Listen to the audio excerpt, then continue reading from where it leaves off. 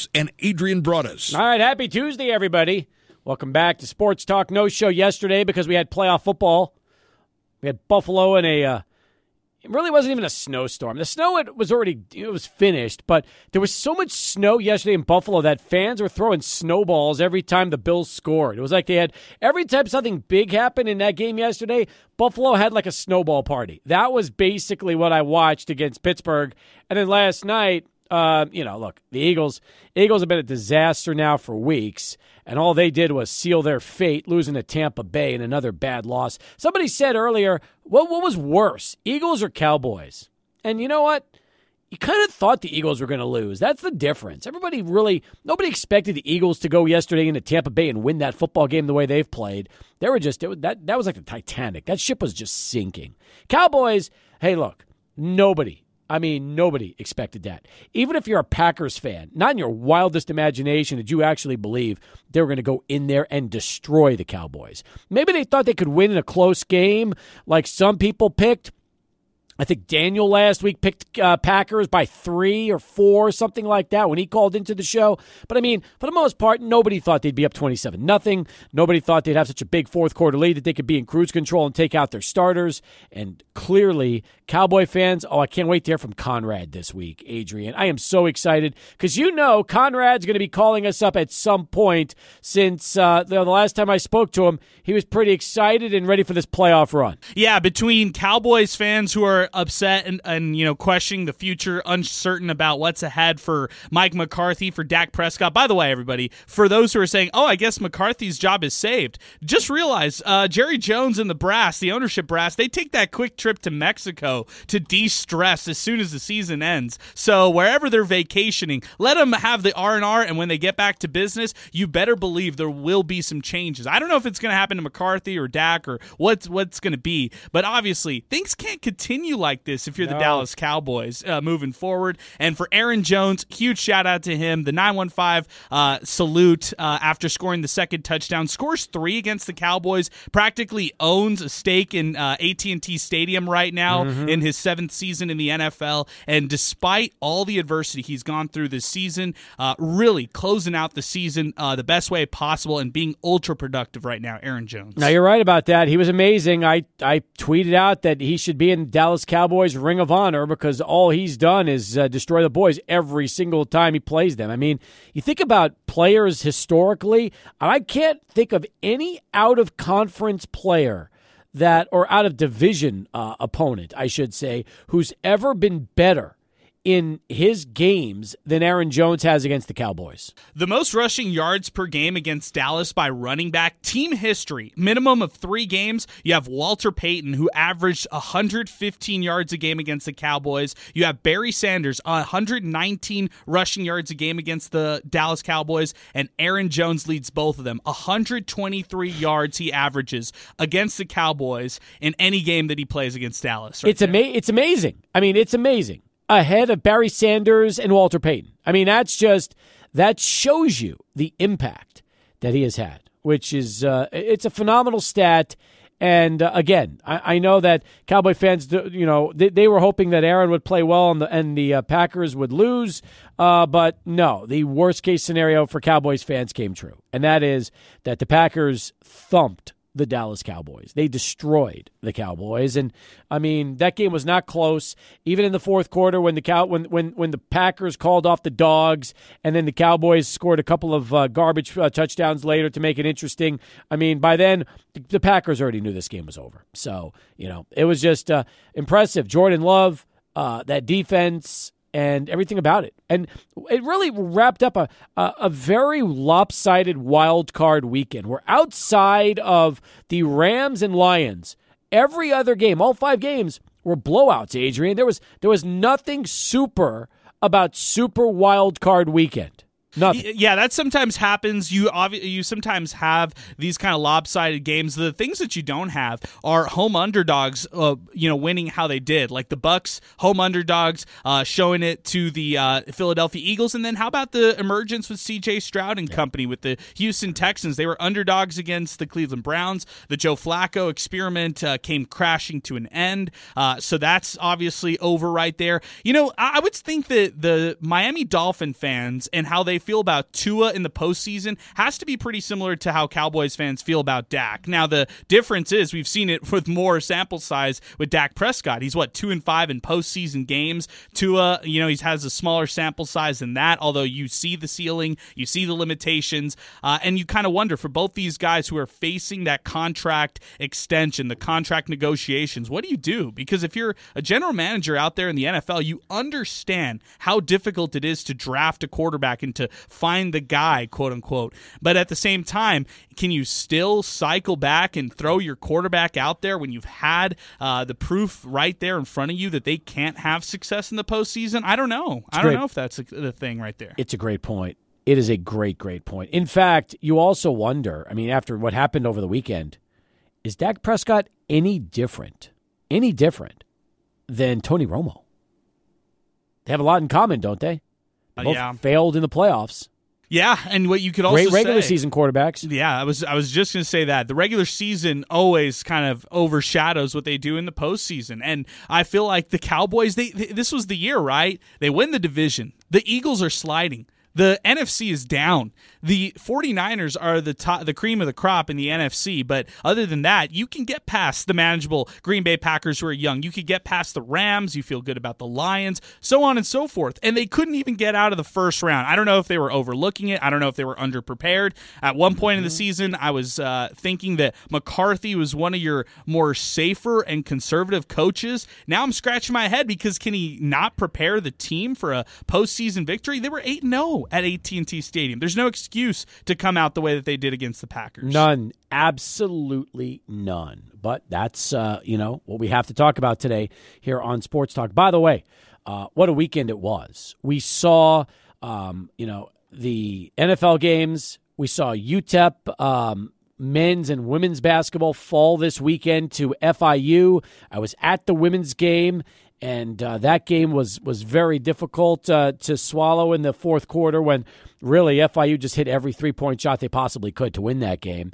As far as the men go, completely opposite because the men had a 16-point lead with 8 minutes left to go in the ball game, and that is when FIU came back and the Miners went ice cold, had no answer. And Adrian, as you heard during a Miner talk Saturday, probably one of, if not the worst loss so far of the Joe Golding era, just because we saw UTEP blow a 16-point lead with less than 10 minutes to play and end up losing that ball game. So that right there is something that I know we'll be, I'm sure, talking about here on the show as well.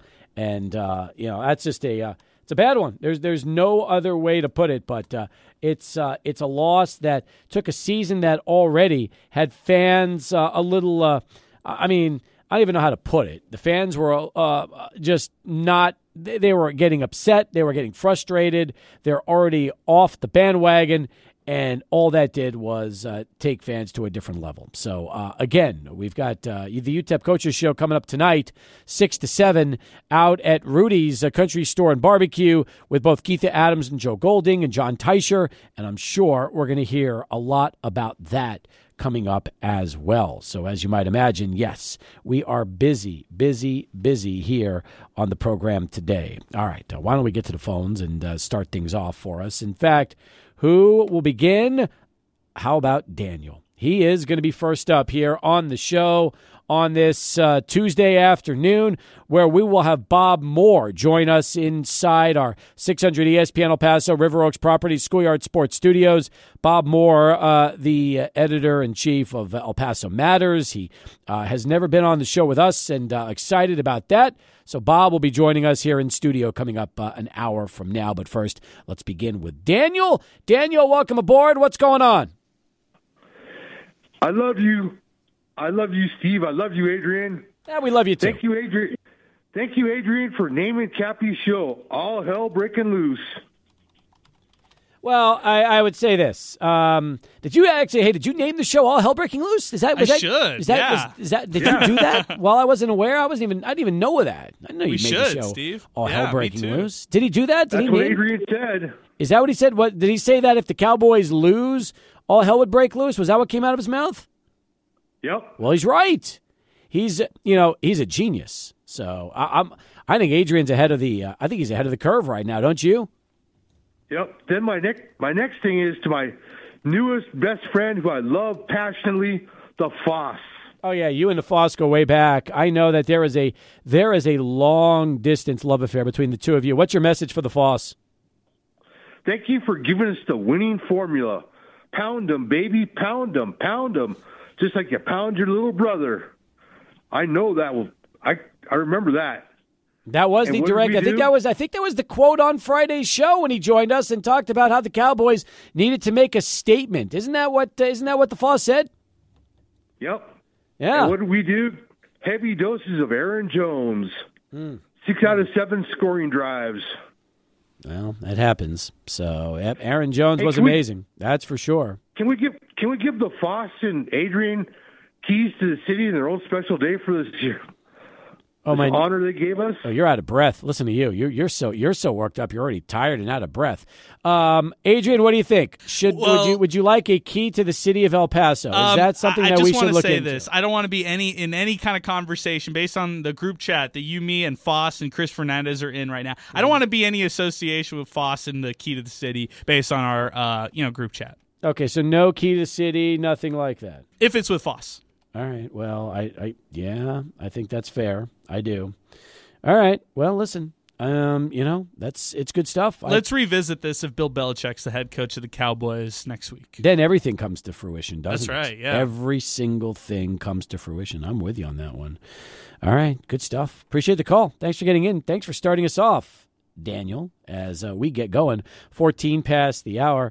Adrian, I am working on trying to get into my thank you very much, my social media on this new computer. Let me go to George. He joins us next. Hey, George, what's going on?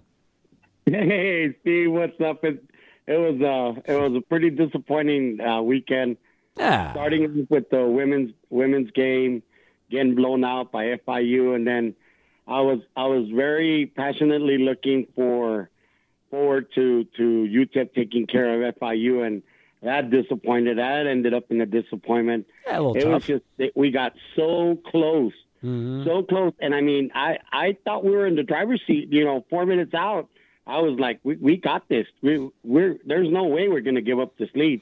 And lo and behold, here comes FIU out of nowhere, and it just dumbfounds me how these kids, found a way to lose when they were up. What was it, like 14 points with a little less than 4 minutes, 4.5 minutes to go? Yeah. I can't really understand what this team is about. I mean, you're not alone. Nobody good. can. I don't think fans understand it. I don't think anybody understands it right now, and that's the toughest part right now. Adrian, I don't have an answer for that one. Do you? No, I mean, it's really complicated, right? Because you can look at a lot of different things, and the turnovers and the offense is where it starts, but there's a lot of other things that you want to talk about for this UTEP basketball team, and bottom line, they're just not, they're not where they need to be, and they're not winning. That's true. That is very true. So. And then going to the Cowboys exiting the playoffs the way they did, they deserve to lose the way they showed up. Well, I mean, their lack of didn't show up, and it just all facets of the game they got beat, and I think that Green Bay has the formula, and I mean they just had to go back and look at the Bills game, look at the Arizona game, and just the overconfidence that they showed, wanting to come in here and not play and think they were gonna come out with a win. That's not gonna happen, and everybody's talking about Mike McCarthy losing his job.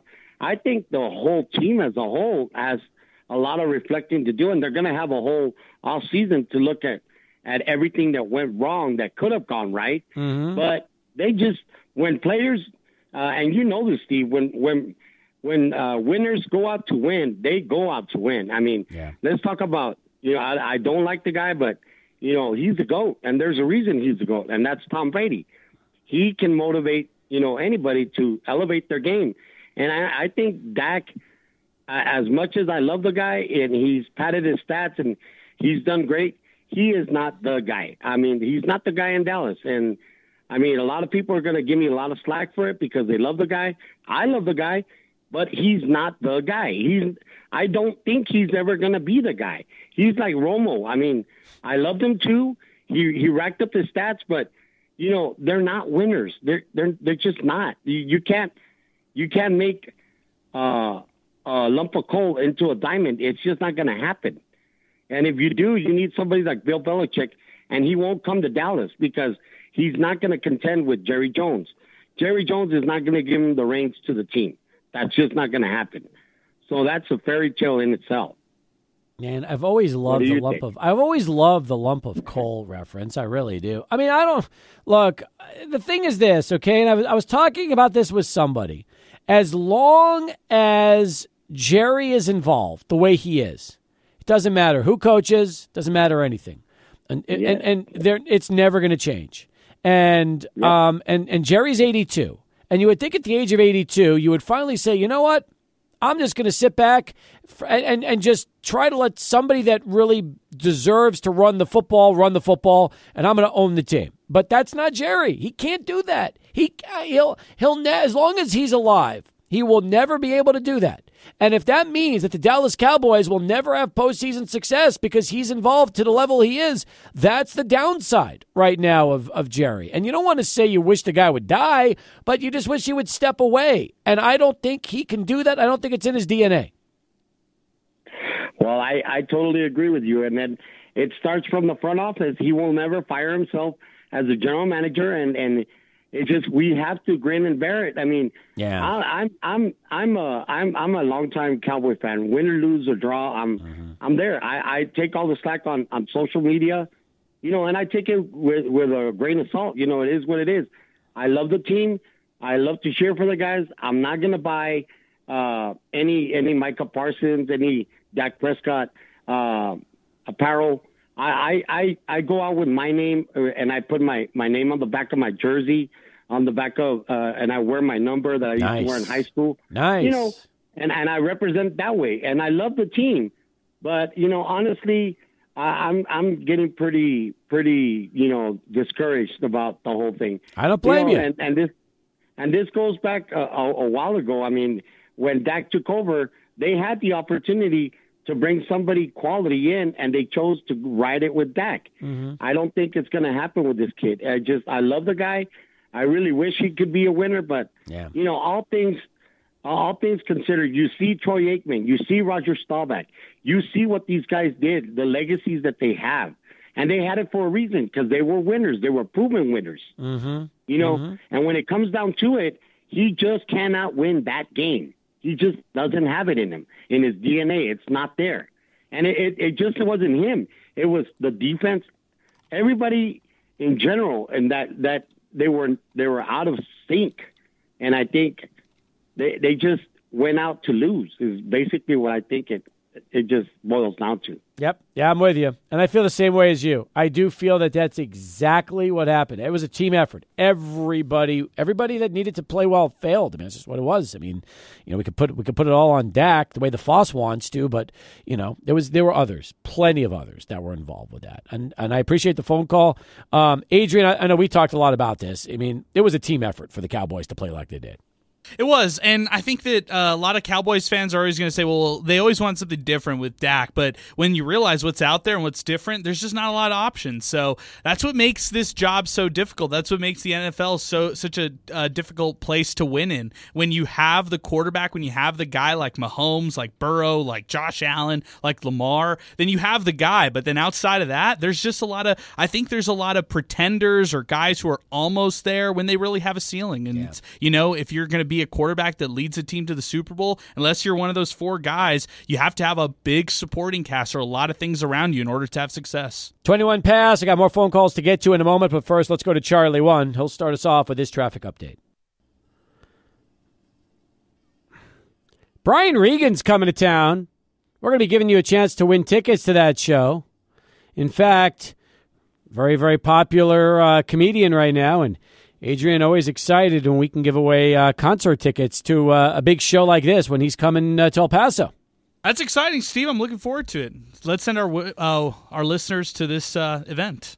There we go. Great job, Adrian. You're as No clue. You clue. are Sorry, you are man. about as up to speed as I am on this. I appreciate that. Thank you very much. This is the first I've heard of it. Well, now you'll have some more to hear about. Let's go back to the phones as we continue. We got a Minor Talk mashup. We got awards to give out from Saturday's game, and we got a lot more to cover on the show. One line open, 505-6009. That's 505-6009. We're with you till 6. At 6 o'clock, it's going to be UTEP basketball with Keith Adams and Joe Golding, live from Rudy's Country Store and Barbecue with John. And let's go right now to Cruz. He's next up. Wants to get in on the program. Cruz, happy Tuesday. What's going on? Oh, not much, guy. Hey, so I want to tell you about an observation I noticed. I love observations. Give me a good one. When the Dallas Cowboys played against Arizona, when they played against San Francisco, Buffalo, Green Bay, and I'm missing somebody. They were, for some reason, they're so slow. I mean, they're not quick, they're not fast. Mm-hmm. They don't finish the assignment strong. I don't know, maybe because when they're going up against strong teams, they change their formations and make adjustments. Maybe when normally a wide receiver goes in motion, they might change it to the other wide receiver or a tight end. Yeah. Maybe they're making adjustments, and some of the guys are not catching on. They're supposed to react in a uniform rhythm. And if 2 or 3 of the guys, or 1 or 2, let's say 2, they're not sure, then that throws the other guys off, and that could be why they're starting slower. But I would expect the coaching staff to have picked something like that up already. But there's Arizona, San Francisco, Green Bay, Miami, and I forgot the other one again. But that's what I noticed about them. Maybe it's the changes that they're making because they try and confuse the opponent, on the defense and offense. And you can see this right away. On the first series, I noticed that they were not quick and they were slower. And the other team is like if they're looking to see, hey, if I messed up, what can I do to correct it? And while they're thinking about that, the other team just takes advantage of 1 or 2 of those guys. Yeah, I don't know exactly. I'm trying to figure it out myself, And well, we got. I was very disappointed in the men's basketball team too. I thought they had it, and this one man saying, one of this last caller saying that the coach from I can't. This escaped me. What's it? That coach? He said that he wouldn't come to El Paso. Oh gosh, I can't think of his name. I don't know. I have no idea who you're talking about. From where Tom Brady used to be, the coach. Belichick? Are you talking about Belichick to Bill the Belichick. Cowboys? Yeah. I was going to point that out, too, that Jerry Jones is just like Al Davis was and George Steinbrenner, in baseball. And I thought there came a point where George just finally gave up. Remember, in George's last few years before he passed away, that's when he took a step back, and that's when those great teams from the 90s came around because George finally stopped meddling. He eventually, a bell went off, and he understood, and he got to enjoy the last few years of his life with Yankee championships and that nice little dynasty. It's something that, Jerry it's never going to get through to Jerry. Yeah, and even Bill Parcells, when he took over the reins, he said that he wanted to draft the guys. Hey, if I'm going to cook the meal, let me get the something like that. He put it, and it's true. If you're drafting your guys and the coach has different ideas, that will conflict during the season too, because he has his system, but you got guys that might fit better in a different system. So I do believe Jerry Jones needs to let go and let them take care of their drafting and the play calling. He used to do that with I can't remember his name, that redheaded coach Jarrett or talking about Jimmy Johnson. Who are you talking about? No, Jason Garrett. Jason Garrett. No, he never. He was still involved with Garrett. Remember, he was never. Jerry has never been disassociated with this team. The guy has his own press conferences after games. Name another owner in the NFL that in a radio show. Name another owner in the NFL that has that involvement. Nobody. No. That's what I was going to say. he had him in a very short range. He would come up from the skybox, go down, and go tell him what to do during the game. I know. They got to stop it. And it's never going to stop. And sadly, this is the downside to Dallas Cowboy football. I mean, it's the one commonality. You got your owner. Your owner can't keep his hands off no matter what happens, to the detriment of the team. All right, I got calls to get to. Thank you, Cruz. Bottom of the hour, more in a moment. And, hey, Conrad's on the line. Can't wait for that call, but first, here's Adrian in SportsCenter. Thank you very much. All right, we got 2 calls to get to. Actually, 3 calls to get to. We are full. Conrad, you're coming up, but first, Eddie in Fort Bliss has been waiting. Eddie, what's going on, man? How are you? Good, Steve. How are you doing, brother? Doing fine. Thanks, Good. Eddie. You ready for that Baltimore game this weekend against Houston? Yeah, I am. I'm trying to figure out whether or not I want to remember Saturday or not remember Saturday. That's how bad it's going to be, because I think it's either going to be one way or the other. It's either going to be a huge blowout or a huge blowout. You don't see it being a close game, is what you're telling me. Either way, I don't see it being a close game. All right. Well, we'll see. One thing I got to say about even I wouldn't say Pittsburgh, but I'd definitely say Miami, Dallas, and Cleveland. Really, all 3 of those teams quit. If you watch those games, I can handle failure because everybody fails. Right. I can handle losing because somebody's got to win. But what I can't handle is quitting. Mm-hmm. If you look at it, the Eagles game yesterday, the Eagles were a perfect 2-hand touch team. Yep. Because they just did not want to tackle. They looked like they didn't want to be there. Right. The Dolphins for sure didn't want to be there. And, they could say it's a cold weather. Hey, Kansas City played in the same cold weather. And then if you look at the Cowboys, nobody on the Cowboys team actually said anything to anybody. That was the most depressed-looking sideline I've ever seen in my life. And I'm not a Cowboys fan, but had you done that with DeMarcus Lawrence being there, had you done that with Chris Canty being there, yep, they would have been up in somebody's butt, just like, hey, I get it, we're down X to X, but you need to get your head in the game. You need to do what you can do to get in this game, and that's it. Yep. The only person I've seen with any bit of an attitude out of all the losing teams all the weekend was Jason Kelsey's brother. That was it. No, you're right. Kelsey was the only one. I think he went up to Hurts once or twice and started yelling at him, and that was it. That was all the emotion you've seen out of any of the losing teams the whole weekend. It was a weird weekend. It really was. Like, this was we had 1 close game out of 6. We had, you're right. I mean, it just, and God, it wasn't good football. It wasn't good football. Rams and Lions was terrific. Other than that, it was just a terrible weekend. Yeah, it made, like I said, every team had the right to be there. Yeah. Don't get me wrong. But which one of them showed emotion? The other ones just quit on each other. Mm-hmm. And maybe the reason why Jason Kelsey was so emotional was he knew he was going to be retiring after the game, and it really got to him. And that's a good possibility. Yeah. I wonder, though, if he's actually going to retire or if it's just one of those I retired in a moment, Brett Favre style. No, he's 36 years old. How many more years? He doesn't need to play, right? No, he doesn't. Being a 36-year-old offensive lineman, that's a tough gig, man. He's played a long time. He's already won a ring. I mean, I don't know how much more Jason Kelsey wants to do this. No, I agree, but I don't know if it's as much as he was doing it in the moment, though. Yeah. I mean, that's just my theory. What do you think, Adrian?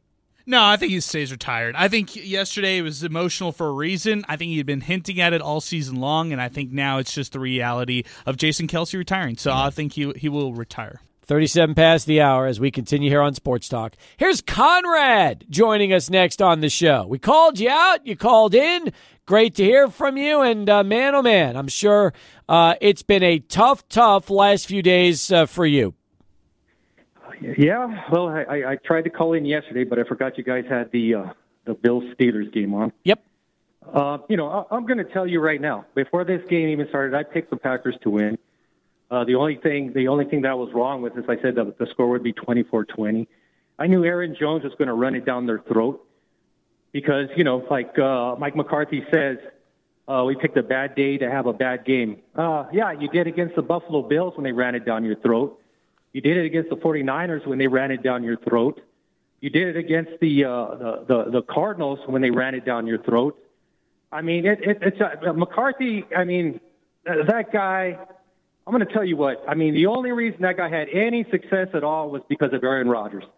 But I'm going to tell you right now, I can guarantee you Aaron Rodgers was changing every call at the line because Mike McCarthy is an idiot. That guy knows nothing about calling an offensive game plan. He knows nothing about calling, a game plan in general. I mean, the guy is trash.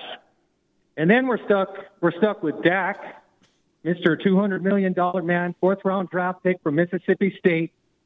Every game, I sucked. It's a wake-up call. Yeah, it's a wake-up call. You're a 4th-round draft pick. That's it. You're nothing. You're not going to make it. You're never going to be successful in the NFL, beyond the regular season. You can get your records and everything you want against teams like the Giants who suck, against teams like the Commanders who suck. You get 500 yards, you get your 5 touchdowns, you're breaking all sorts of records. Congratulations, Once you get to a big game, you got the deer in the headlights look with open mouth like you're hyperventilating and everything. You can't do anything. I mean, it's just pathetic, And I've said before, we've had this conversation so many times about Jerry Jones. Yeah. I mean, he's on the way to Italy in his yacht right now, because he just doesn't want to deal with it.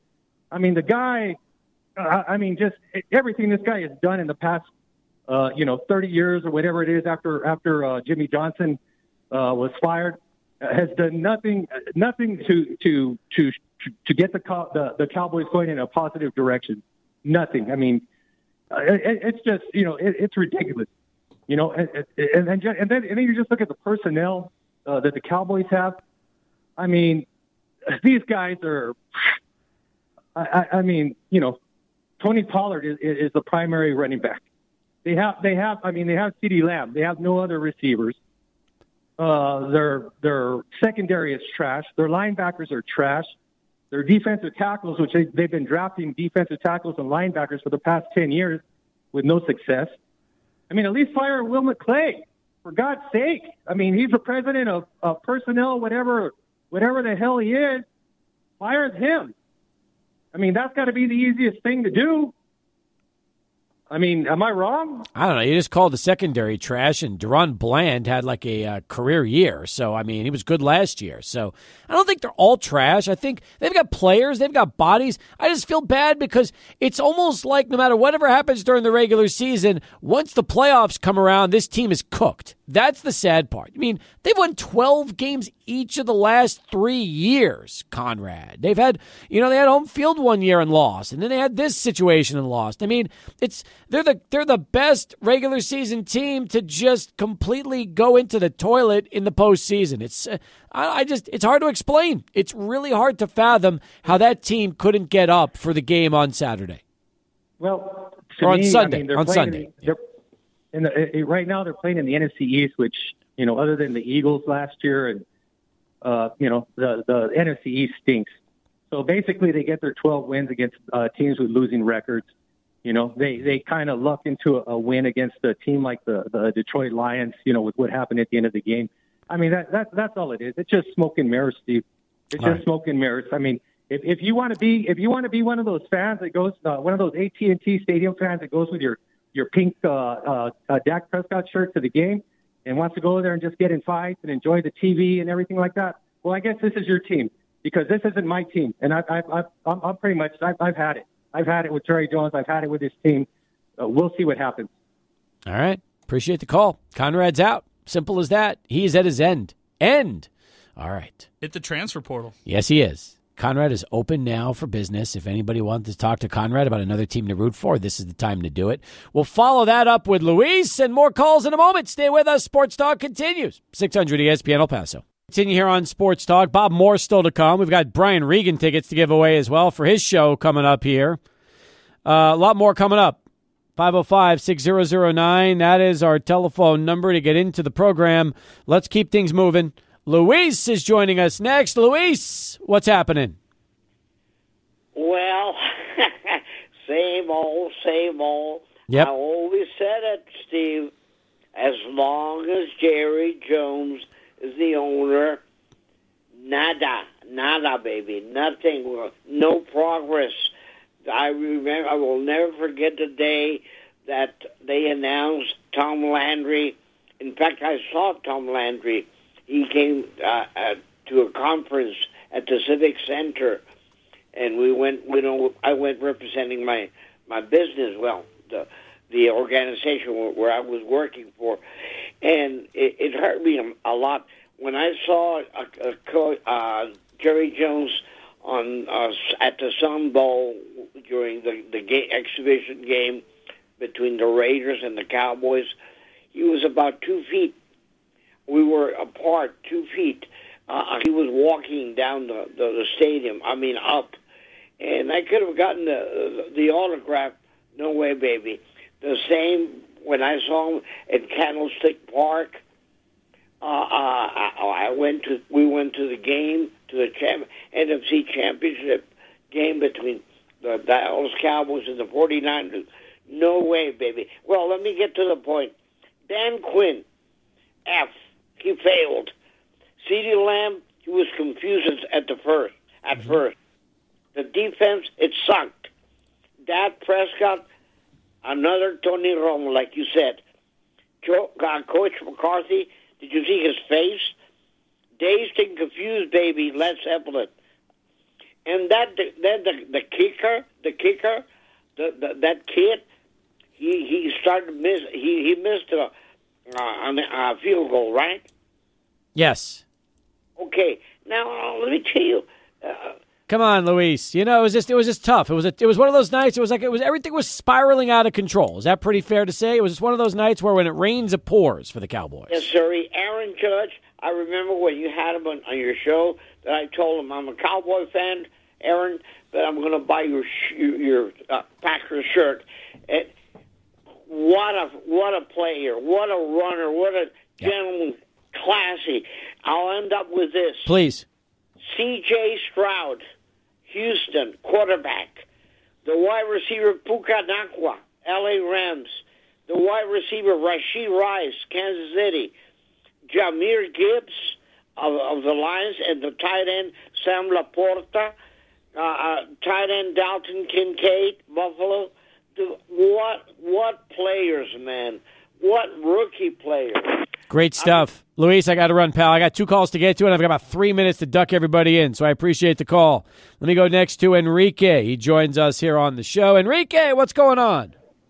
Hey, Cap. Thanks for taking my call. Sure, Enrique. Hey, it was just disappointing. I've never seen Jerry cry like that. I know we've seen it through 27 years watching the Cowboys just fall apart since 95. I've never seen Jerry that emotional. Well, and I don't know if that's going to be a call of seeing things to come. Maybe he's being calm right now, but I hate to say it. Maybe karma's finally biting him in the butt. He's finally realizing now that he's older, he can't be doing things the way he is, his own way, and needs to, move things around. Maybe, hey, there's a dark horse rumor going around that Bill Parcells might go to the Cowboys. That'd be pretty cool. Again? But, Wait, Bill Parcells again or Bill Belichick? Oh, I'm sorry. Bill Belichick. I'm sorry. Bill Parcells, yeah. Okay, that would be interesting. William Belichick. But yeah. I think next year might be an opportunity for Trey Lance to get a redemption year. Well, could happen. Although, I mean, that's the thing. If you're the Cowboys, do you unload Dak? And I'm sure there are plenty of teams that would take him off their hands. That will be an interesting discussion to make. Enrique, thanks for the call. Munch is up next as Sports Talk continues. How you doing, Munch? Hey, good to talk to you, Cap. How are you? Good, well. I'm doing fine. Thanks, Munch. Appreciate it.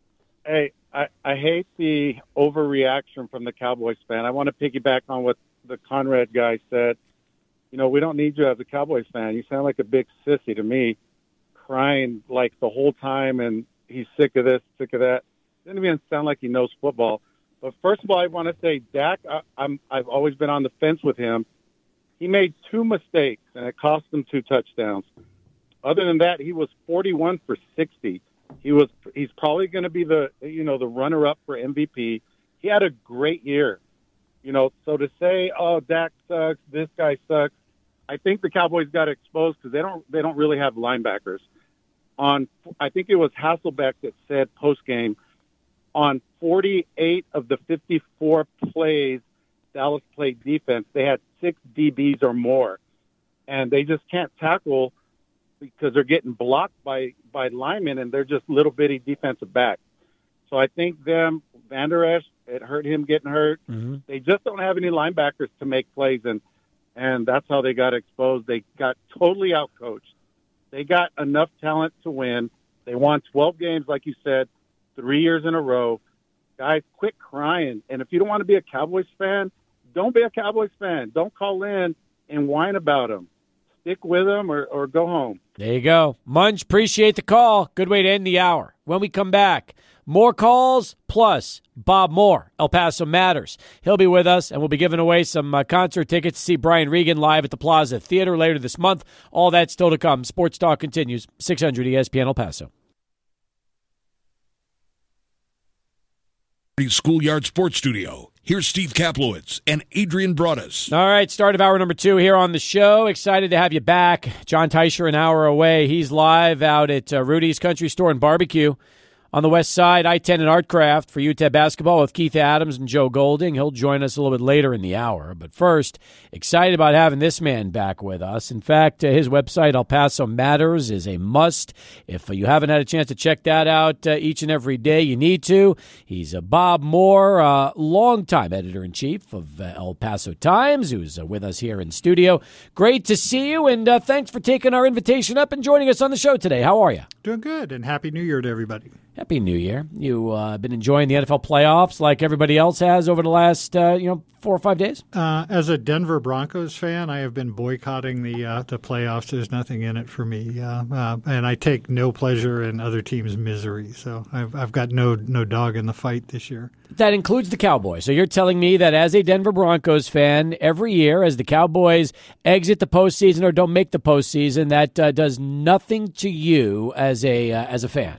Post 2015, I realize I have no reason to hold any other team's misery against them as a Broncos fan. I can relate to it. So I don't root for or against anybody. Does it marvel you when you see a team in your division like the Kansas City Chiefs and what they have done with Andy Reid ever since really Patrick Mahomes came on the scene? Oh, it's just incredible. And one moment of joy in an otherwise dreary season for me was the Broncos finally snapping their 27-year losing streak to the Chiefs or whatever it was. Long. It's almost like the Jets losing 15 in a row to the Patriots before they finally beat them in that snowstorm the last game of the season. Yeah, I realized I have like a 7-year-old grandnephew, who never saw the Broncos beat the Chiefs until this year. So wow. That struck me hard. I like that. That's good stuff. For people listening that are not familiar with El Paso Matters, let's talk a little bit about that. That's been your baby, your pride and joy ever since you put it together. But let our listeners know a little bit about the website and really your goal for when you established it and what it's turned into years later. Yeah, so we're a nonprofit news organization, which is something fairly new in the American journalism landscape, although not entirely unprecedented. We started publishing in February of 2020 with me as the sole employee. 3 weeks after we published our first story, COVID-19 hit and the world was turned upside down, and that kind of forced us to change mission. But we've had a lot of luck building funding support from across the country. We now have a newsroom of 10, which is one of the largest newsrooms in the city for a 4-year-old organization. That's a good accomplishment. We still have a lot of work to do. We don't have a sports section. That's true. We do sometimes intersect with sports. One of my favorite stories we published in the last couple of years was one on Tim Hardaway's induction into the Hall of Fame. It was written by Russ Bradford. We hired Russ as a freelancer. Russ is one of those just unique talents out there, great musician, great writer, great basketball coach, kind of makes me feel inadequate. But other than that, we focus a lot on in-depth and investigative reporting about issues that we think and that El Pasoans tell us are most important to them. I noticed also, in addition to not having sports, entertainment is not really a subject that you go deep in on the website. Yeah, I brought it to culture. There's a lot of cultural activities that we'd love to cover more of. But as we raise money and establish priorities, we have to figure out what we want to hit. And I think expanding our cultural coverage to include entertainment would be a big goal for us over the next couple of years. How big is the staff at El Paso Matters, yourself included? 15 total people, 10 in the newsroom.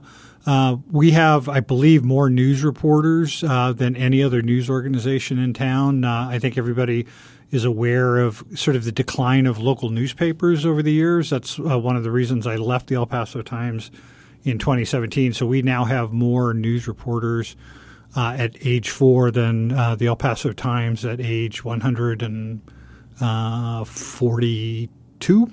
43, yeah. So that's good news and bad news. It reflects our growth, but I do think it's unfortunate for any community to have an erosion of local news, and cities all across the country are facing it, but we see it really prominently in El Paso for a lot of reasons. No, you're right. And again, for you, that's a positive with the staff you've built and how you've taken this website really from an upstart to where it is today. It's sad, though, for the Times. It's sad that, it was the only paper in town after the Herald Post shut down, and it's a shame that really, it's a shell of what it once was. Yeah, and it's a business model problem compounded by, I think, some ownership issues with Gannett. The way we've always paid for journalism in this country is we run advertisements adjacent to news content. That worked really well until it didn't, and newspapers were very slow to adapt to the changing digital world. We paid a heavy price for that, and it's not that people aren't interested in news. It's just that the way people consumed information changed, and we just didn't keep up with it very well. Bob, on this same topic right here, I find it real fascinating because I graduated from UTEP in 2019, and as I was leaving, when I started, it was all about the prospector. If you were a writer, you were a writer. If you were a videographer, you were a videographer, photog. But then as I was exiting, it kind of transformed into, well, you kind of have to know all of the skills. You have to know a little bit of photos, videos, and writing, or whatever it might be, interviewing skills, broadcasting skills. How have you seen the job evolved even within your own newsroom with El Paso Matters? Yeah, I think there's an expectation that people will have a broader range of skills. You came out of journalism school in 2019. I came out in the early 1980s. I was one of those Watergate babies that got into journalism because of All the President's Men, and I could focus on just writing. I didn't need to know anything else, and that's changed quite a bit. And so everybody's expected to know how to shoot their own video, take their own photographs, increasingly to cut their own audio. So I think there's an expectation that people have to do all of that. And on top of that, you have to build your own audience. That was never a consideration. We had a circulation department that took care of all of that back in my day. And now individual journalists are really building their own brand and building their own audience along with them. How do you see El Paso Matters growing from here? How do you take the next step, if that's even possible? And if let's just say you had a wish list of all the things you would like to incorporate that currently are not part of the model, what would you like to see here in the years to come? There are a number of things, and it all starts with raising money. So as a nonprofit, it's a different business model, but it doesn't exempt us from business pressures. We still have to make payroll. We still have to have money coming in the door. Over our first 4 years, we've been heavily funded by a couple of major national philanthropies who see the importance of El Paso. Increasingly, we have to raise more money within the community to do it. That comes from individual donors. I think our smallest donor is giving us $1 a month. Up to hopefully more foundations giving us $1 million grants so we can continue to grow. There are immense needs that really aren't being covered. And I'm not, this is not a knock on the El Paso Times or TV stations. It's just the reality that we're living in. We don't have really great coverage of the criminal justice system in El Paso, for example. I think we continue to need more in-depth reporting on government accountability. And I think we need to have better El Paso-focused reporting on the state capitol, for example. There's so many decisions being made in Austin on El Paso that El Pasoans don't have a voice in, because there is no media organization based on the border that currently has a political or has a reporter in Austin. We're talking about 10% of the state's population not having their interests served. So that's a big goal. I think talking about the culture that makes El Paso so unique, there's lots of opportunities there. There's probably some room in the sports realm, although I think local TV and the El Paso Times do a pretty good job of covering it. And obviously, you're doing a good job of covering it here. So that's not as pressing of a need. And then we also have to look at how do we get information to people who prefer to get news in Spanish. And we have obviously good TV stations here providing that coverage, but they're not geared up to like cover elections in depth. And we've worked some partnerships with the Univision affiliate over the years to help with election coverage. We need to do more of that. So lots and lots of needs. I probably need another $10 or $15 million a year to start doing some of all that. We're at $1.5 million right now and growing. Maybe I can get the county to tack us onto their bond issue. That's something we'll be talking about as we move forward. I love that. Does the website have an app? And if not, is that on your wish list? No app, and no, not on the wish list. I think apps are kind of especially local news apps are kind of a niche market. They appeal to an older generation, but don't have much functionality for younger readers. We really need to expand our reach among younger audiences. So we're going to look at expanding more to text messaging. We're building out our TikTok channel right now, and our biggest social media audience is on Instagram. I think we're probably a rarity among news organizations that way. So our focus really is trying to connect with a younger audience and, frankly, more of an audience on the east side of El Paso, because we're really kind of downtown west in our audience right now. Bob Moore is with us from El Paso Matters as we continue here on Sports Talk. So you mentioned earlier sports is not a focus of your site, but that doesn't mean that you don't get a chance to hear stories and interesting things coming around the sports world in El Paso, especially knowing that after years of the whole Duranguito situation with the city and Max Grossman, the arena has been kind of put on the burner for now. And I'm wondering what you're hearing regarding potentially an arena still being built, and also hearing rumors about potentially the Sun Bowl, UTEP, and the county. So a lot of interesting topics to hit on. Where should we go first, Bob? We can talk a little bit about the future of the arena. I think where the city's looking right now, they haven't said this formally, but reading between the lines, you can see it. They're looking at property they already own over by the rail station where the Sun Metro bus yards are right now. When you look at what they did with the ballpark, you can kind of see a pattern. It's easier to develop on land you already own, which is why they demolished City Hall for the baseball stadium. So I think that's one of the reasons they're looking at that property. Obviously, 12 years have passed since that bond issue was approved by voters overwhelmingly. You may have heard something about inflation over the last couple of years. That alone has eroded the value of that $180 million that voters approved. So the sort of building that was envisioned in 2012 is not possible anymore with the amount of money that they have available. So I think they're going to have to look at scaling it down. Does there ever get to a point, or since that money was passed back in 2012, they find another either way to repurpose it, or can you just almost remove it? And it's going to cost millions over the course of time based on what they've purchased for the arena and the litigation. But is it better to just, put that money someplace else? Well, they can't put the money someplace else. That's because voters approved it for a specific purpose. They can't say, instead of building an arena, we're going to go build Steve Kaplowitz a luxury home on the west side, right? They've got to spend it for the purpose that voters approved.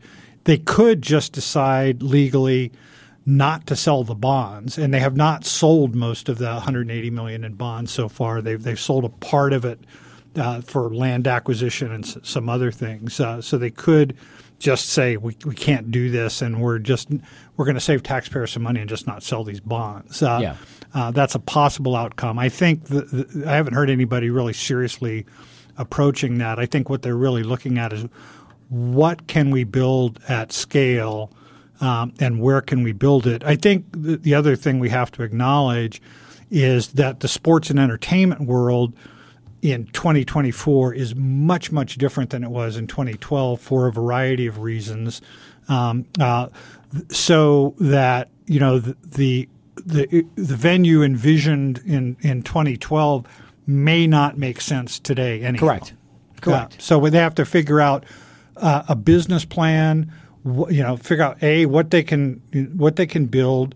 B, is there a business plan that can viably generate the kind of revenue that we needed to get some return on investment? Yeah, and this is something that, again, will take more time, and the longer it goes, well, unless you decide to go for a much smaller scale, it just gets more and more expensive.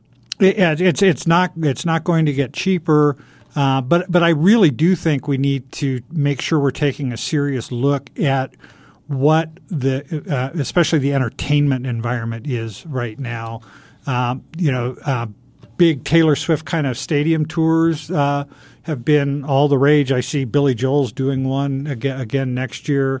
But there's only a handful of acts that can stage those kind of productions. And so you don't see lots of touring acts filling 10,000-seat arenas these days. So we kind of have to think through what's going to be there. And then also, if the city's going to build a facility, it probably needs an anchor tenant, much like they have at the ballpark.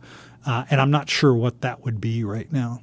Do you think the Locomotive FC would be that tenant if that were to be the case? Is that enough of a draw right there, Bob? That would have to be an open air facility. I don't believe they can make that an enclosed facility, and I'm not sure that the language of the bond issue would allow them to build a soccer stadium when they promised a multi-purpose art and entertainment center. I'll say this about the Haskins Center. That facility has been booked for so many concerts over the course of 2023 that the basketball coaches were both complaining that they didn't even get a chance to get into that facility until November when their seasons were starting because it was always being used. A lot of Tejano shows and other concerts and hip-hop, and they're trying to use that and get as much money from that venue as they possibly can.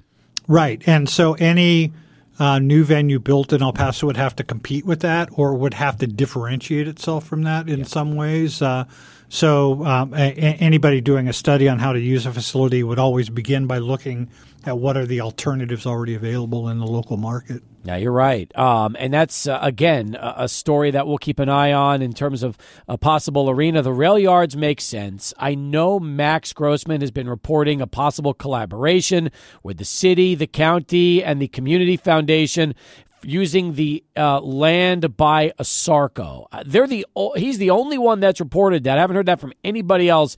Have you had a chance to get any confirmation on the potential partnership there? Well, the math on that doesn't add up, mainly because it requires the county to be a partner. The county just had a very extended conversation about a potential bond issue coming up later in 2024. There's a story up on El Paso Matters about that. The county can max out at about $350 million in new bonding capacity. I'm not sure there's an appetite to go that full direction to begin with. Yeah. But the needs that the county outlined at the meeting last week, which did not include an arena, did not include any additions to the Sun Bowl, those needs from the county, which include like rebuilding Escatete Park, doing something to update the county coliseum, finding more office space for the judiciary, which is hemmed in. All of that would exceed what they have available. So the county has to set some priorities. Judge Samaniego at that meeting did sort of float the idea about the Sun Bowl, for example, like, hey, you can't have Taylor Swift concerts at the Sun Bowl. We might be able to look at something to help the UTEP out on that. Let's talk about crickets, that. By the way, was the response. Really? Because yes. I want to ask you about that specifically when we come back, because we're up for a break and we'll do that. More with Bob Moore as we continue from El Paso Matters. But first, let's go to Charlie 1 and get this traffic update. Right now with Bob Moore from El Paso Matters. Bob has been joining us this hour and continue to talk about some of the interesting topics that he's hearing, especially the county and the Sun Bowl. Now, was this an idea of UTEP getting the county involved again, since they originally sold the Sun Bowl back to them for, I think, $1 some 20-something years ago? And tell me a little bit about how this is transpiring. So there hasn't been a lot of public discussion about this, which is true with most government transactions that involve real estate or whatever ahead of time. But we've been picking up signals for the last year or so that there had been some conversations going on about how to upgrade the Sun Bowl, where the money would come from. And one of the conversations was about using county bond funds to be able to do that. And I don't know who initiated the conversations or how far they got. As you noted, the Sun Bowl, when it was built, was the property of El Paso County. It was built with county bond funds. And then during the administration of County Judge Dolores Briones, the county essentially sold the stadium to the University of Texas system for a very low dollar price and then some concessions. And so then the university system took over administration of the Sun Bowl. And I think in the contract, like one day a year, it reverts to the county, and that's for the Sun Bowl, if I remember the details right.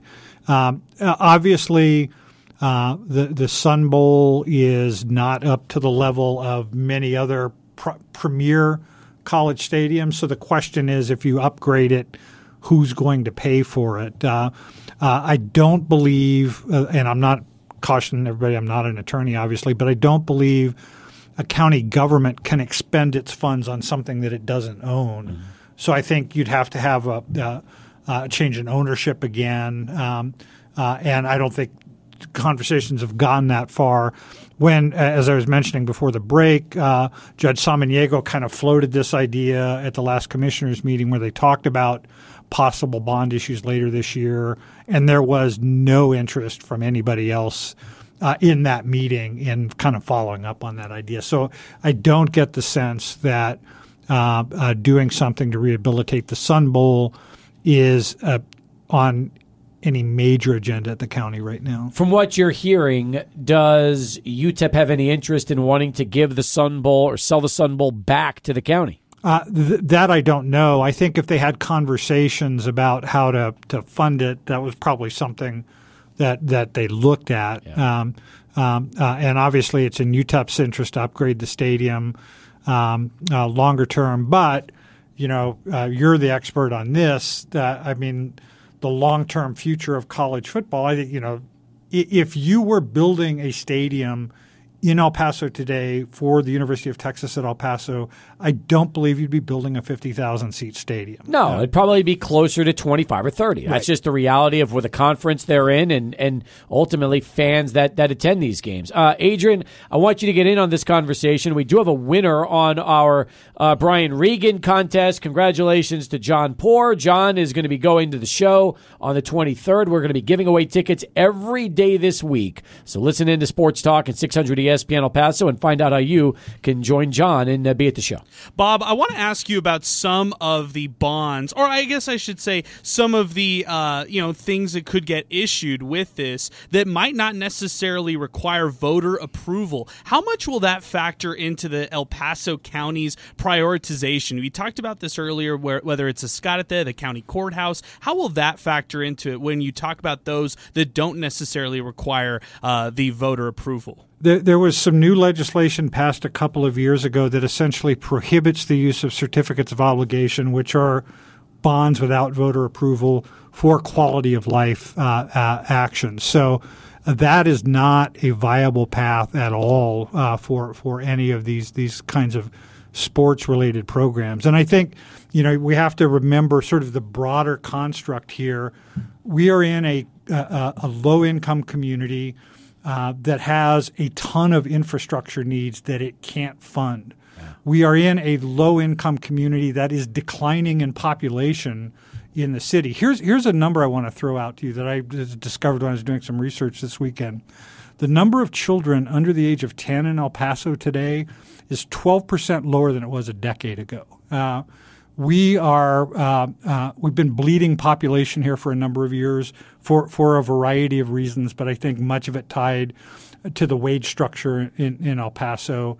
And one of the things that's playing out is that next generation coming on is much, much smaller than preceding generations. And that's going to have all kinds of ripple effects. For example, in the next 7 or 8 years, you're going to begin to see a pretty rapid decline in student enrollment at high schools. And we're probably going to have some very painful conversations in the community about closing high schools or consolidating high schools. That means there's fewer student athletes out there that can play. So all of these things are taking, when you look at like what should we be doing sports or entertainment-wise in the community, a lot of the discussion about that is going to be constrained by all of these other community needs. It's funny because if you asked me what to do, I would immediately say fix up the Haskins Center, add some suites and some club areas, take 2,000 seats out and go to about a 10,000-seat venue when it's all said and done. How are you going to pay for it? Well, UTEP's going to have to. That's the hardest part. Is UTEP's going to have to be the one to pay for it. It's not going to be the city. Right. It's not going to be the county. It's going to have to be UTEP. So I don't know. I don't know how they're going to pay remember for what I just said about the number of children declining in town? Yeah. That is going to have a massive impact on UTEP's student enrollment starting in the next 2 or 3 years because the bulk of their students come from El Paso County. So being able to talk about a massive expansion of or not even an expansion, just upgrades to a facility to make it more user-friendly is going to be very expensive without necessarily having a return on investment immediately identified. So those are difficult questions. And also you're talking about doing things to improve entertainment in the community, but realize that the choices just aren't like what venue should we spend money on to improve entertainment. It's also what should we be doing to prioritize the spending of money. Do we want to build an enhanced entertainment arena before we improve the road infrastructure in El Paso, for example? All of those are trade-offs that we have to take into mind. And those are decisions that elected officials are going to have to make and voters are going to have to make. I think the toughest thing right now, as we continue really our conversation with Bob Moore from El Paso Matters, is that, and let's just use UTEP athletics for an example, okay?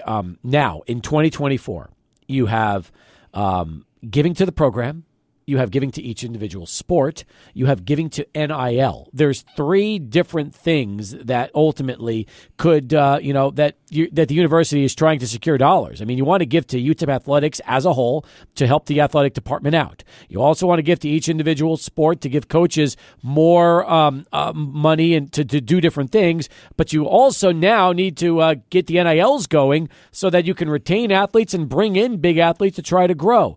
And UTEP has not yet found a way to cultivate more and more donor money. They have the same donors that they've had in the past. They might have a few here and there, but the hardest part is, Bob, that you can only go to the well so many times. And there's going to come a point where those donors are going to say, "Hey, listen, I know you keep coming after me for this, but that's just great. But you got to find more donors. And if you don't, that's the dilemma that UTEP has is they've got to split their money and contributions up in so many different directions.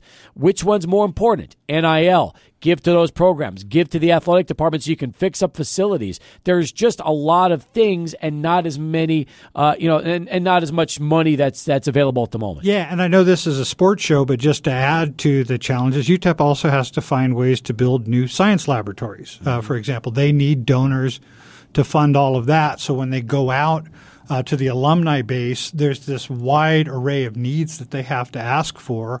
And again, I don't want to poor mouth El Paso because I think we use low income levels as an excuse sometimes, but it is a reality that we are in a low income, low wealth community and we don't have the access to some of those major donors that a lot of other universities do. Yeah.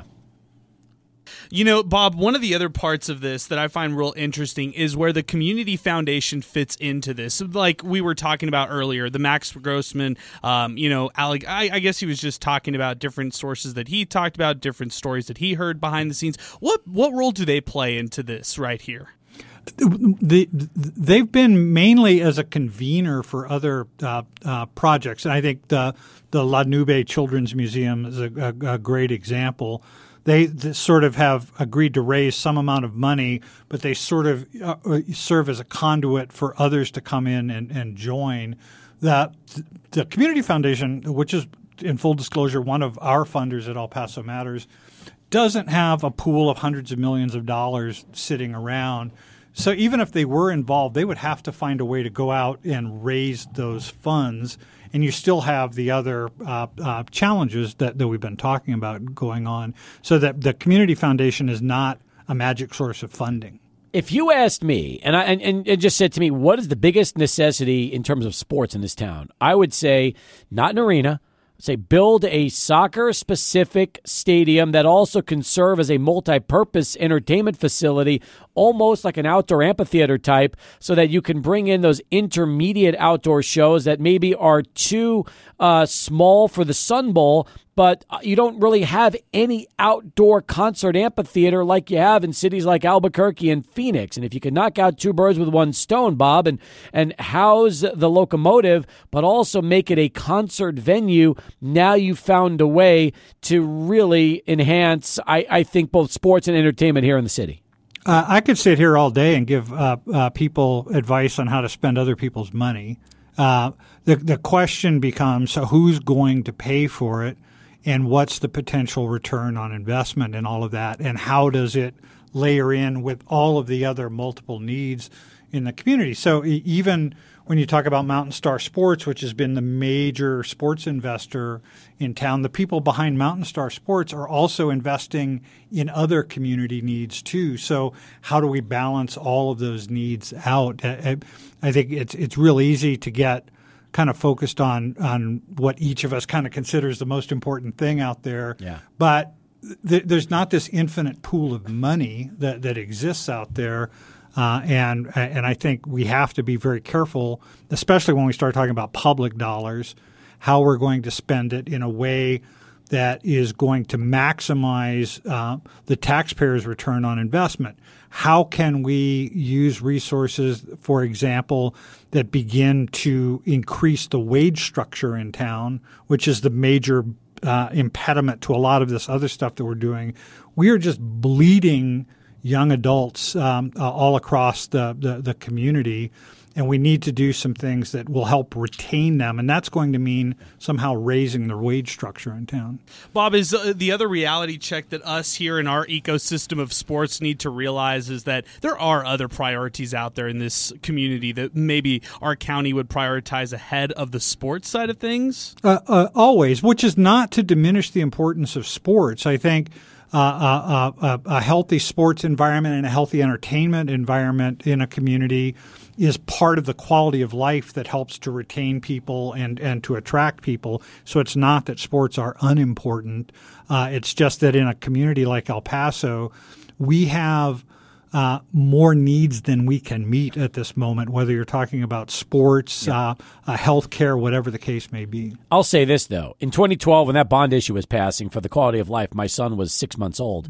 Had I known then what I know now, I would have championed more youth sports facilities in that large bond issue when it came out, because they could have used a better or more, I shouldn't say better, but because you've got one on the east side, but the west side could have used a baseball, softball complex. We do not have any basketball, volleyball complexes, and it's a shame that so many teams spend so much money leaving town instead of hosting here, because there just are not enough quality facilities for youth athletes to play like we have in so many other towns. Just to challenge the thought for a second, you've just proposed investing money in the most rapidly depleting part of our population. That's right. But if the facilities were there, would there be maybe a little bit of a different look towards more families with kids here? Maybe part of the reason they're not sticking around is they don't have some of those facilities here like they have in other places, and some of the families would rather go where there's just more amenities for them. That's a position of privilege, and I think that probably does occur. I think the most important reason young families choose to leave El Paso is they need to make more money than they can make here. Could you ever see a situation where that changes and the money increases and thus more people come back to El Paso? Yes, but it's going to take a lot of work, and it's going to require increasing educational attainment levels in town. It's a very, very complex problem to tackle, and I don't think we talk about it enough in the community right now. Maybe we need to talk about that some more. I think that's a pretty good idea. Once again, Bob Moore, elpasomatters.org. If you have not yet had a chance to check out the website, please do. Explore. You got a lot of stuff right now. EPISD union alleges wage theft after speech pathologist raises were less than expected. That's the first thing on the website. You mentioned books. You've got books featured by the El Paso Matters Book Club last year and a lot of other stories. Hey, you've also got the El Paso County preparing to ask for taxpayers for up to $350 million in November bond election. That's also up as well. And we're about to have a sports adjacent story publishing shortly, a kind of a sad story, but Wayne Thornton kind of turned me onto this over the weekend. Gil Volks, who was one of the co-creators of Goldie and Gus, everybody in El Paso knows that very well. She passed away over the weekend, and her co-creator had passed away a few years ago. So we want to make sure to pay tribute to that.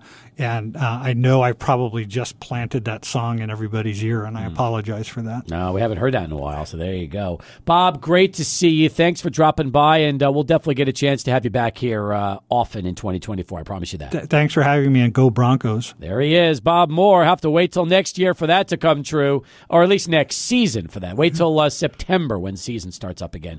All right, we'll come back. John Teicher will join us in our final countdown right now here, 600 ESPN El Paso.